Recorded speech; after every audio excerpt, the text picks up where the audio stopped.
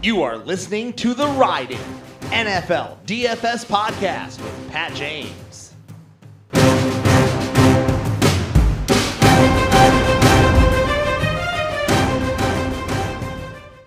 Welcome, everybody, to the Ride-In DFS and Betting Podcast for the Wells Fargo at TPC Potomac. It is not at Quail Hollow this week, so we will be diving into a course that has been on the PGA Tour. It hosted a few Quicken Loans tournaments. It has hosted a BMW Championship in the past, so we know what it looks like. There are strokes gained statistics.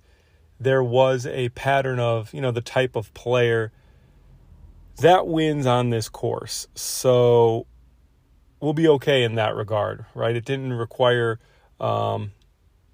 too much GPS digging or mapping, scorecard watching, that kind of thing. Everything was already loaded in statistically, at Fantasy National, so that is good.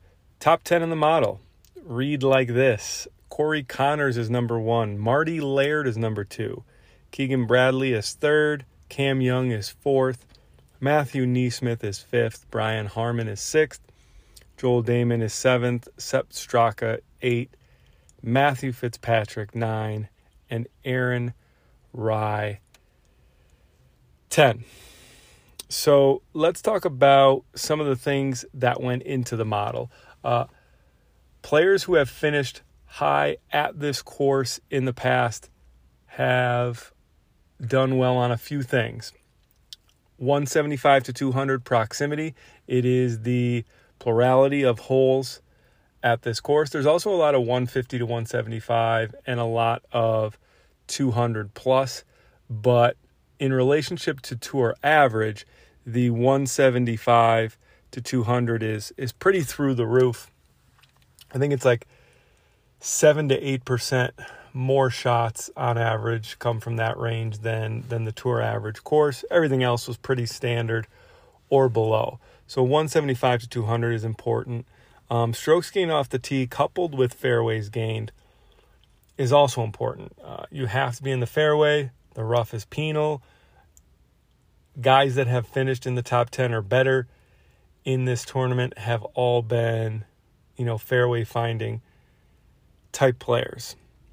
Of course, the par 4, 450 to 500 is in there because I believe 6 holes are from that range, and then there's 2 others that are like between 440 and 450. So I would even classify it as like basically 8 holes, you could say, are from that range. We did a little bit of fast bent putting.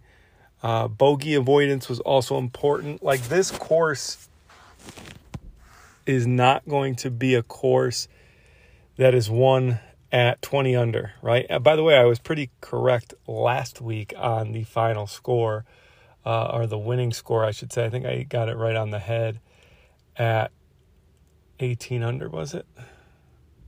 Not sure. Oh, also, I said that I was not playing any Jon Rahm or Cam Champ. And I did not, and that cost me a good bit. I did not win on DraftKings this week.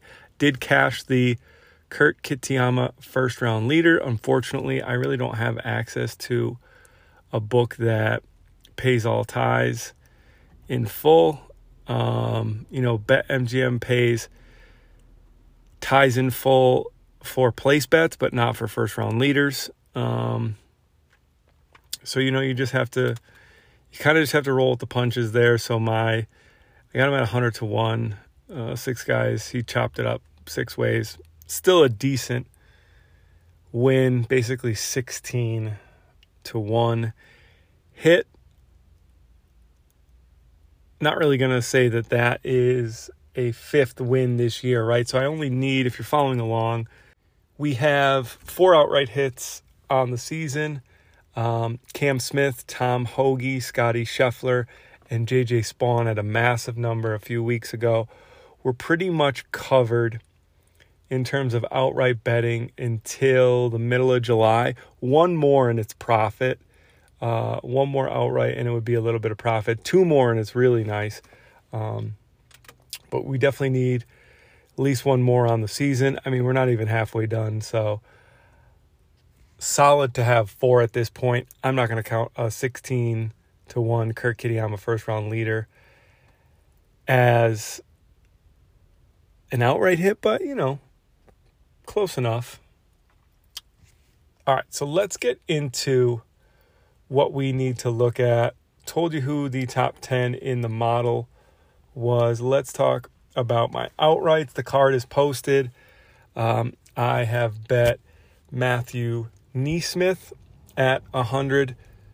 I have bet Marty Laird at 130-1, Aaron Rye at 80-1, Joel Damon at 70-1, Sepp Straka at 65-1, Cam Young at 41-1. All those guys are in the top 10 of the mixed condition model. Corey Connors was just a little too short. I do like him, though. Matt Fitzpatrick, I love this week. He's a solid DraftKings play. We'll get to why in a second. And Brian Harmon was also left off the card. He probably should not have been, but I just didn't have much more room. Bet 6 guys this week, all at, for the most part, 65 or higher. So, well within my my limits of how much I want to wager this week. I didn't splurge or anything on outrights this week. Card will be posted, or actually already is posted on Twitter, Pat James DFS, if you want to see all the place bets, first round leaders, etc. Let's talk about DraftKings. All right, at the top, I do like Rory. I'm always a sucker for Rory. He's not a big fairway finder, though, so I could see how you wouldn't want to necessarily play him, but he is up there in opportunities gained, and he avoids bogeys on tough courses. So I think we could definitely see Rory have some success. But from that 10K range, Matthew Fitzpatrick is probably going to be my go-to. He's in really good form. He does avoid bogeys. He's probably the best at avoiding bogeys in the field. He's a fairway finder as well as he gains strokes off the tee and hits fairways. So I like Matthew Fitzpatrick there, especially since I think he'll be lower owned than Rory and Corey Connors. In the 9K range, obviously Russell Henley. The one thing about Russell Henley, if you filter these stats down to par 70s, difficult par 70s, man, Henley shoots right to the top. It was very hard to leave Henley off my card this week as well because I've bet him a lot. And, I bet him at the Sony where he basically choked it away on the back 9. Tough. But his odds are just too short. I wish we could find like a Henley at 45, 50. I mean, DraftKings opens them up in like the low 20s. It's just out of control. There's other books like that are in the 30s and stuff that you can find if you really want to bet him, but it's just real tough for me to pull the trigger. But I will be playing him in DraftKings because of it. I do like Gary Woodland. Woodland's not someone who hits a lot of fairways, but record scratch, he does hit fairways if he doesn't have to use his driver. So, some of the holes here are a little bit shorter. There's a lot of drivable par 4s or, you could club down a bit and just have a wedge in. I could see Woodland having a little success in that 9K range.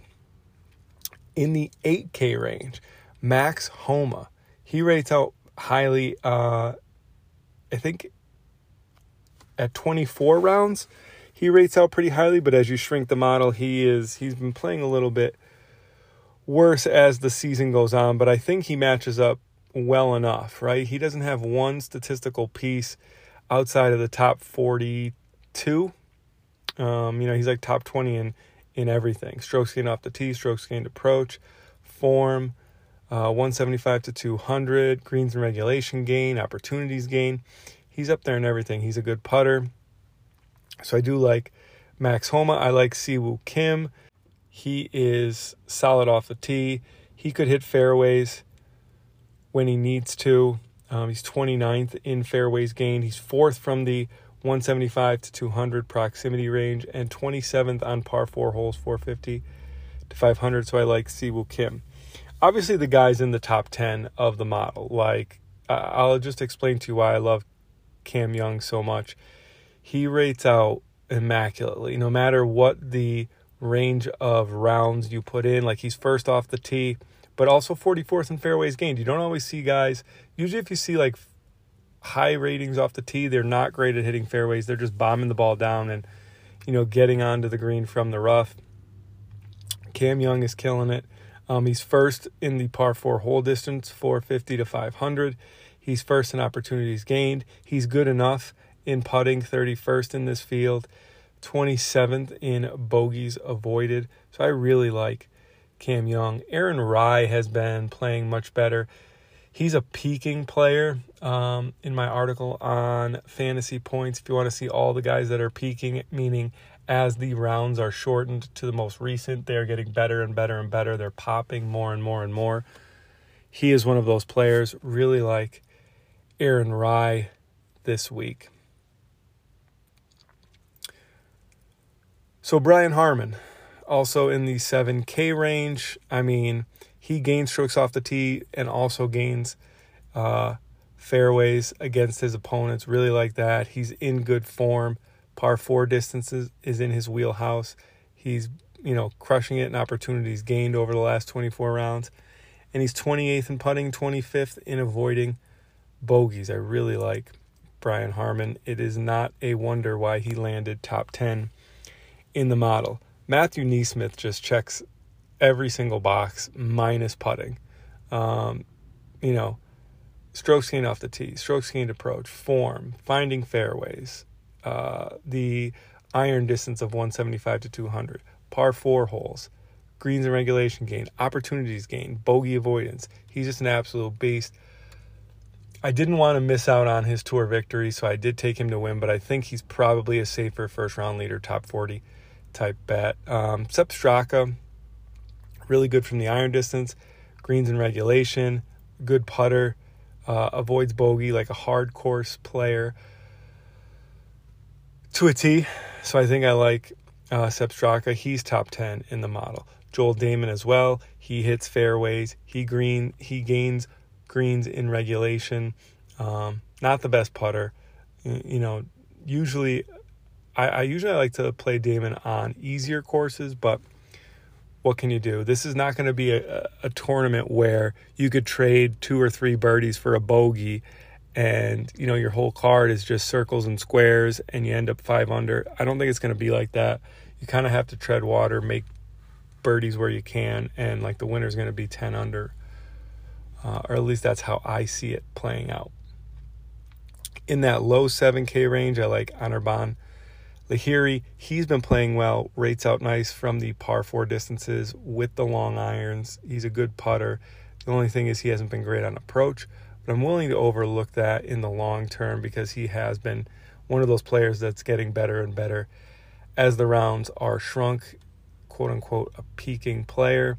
Russell Knox hits a lot of fairways while gaining strokes off the tee. He's good from the long iron distance, good on greens and regulation. Just needs to shore up the putter, get hot one week, and he could potentially pop on a DraftKings lineup.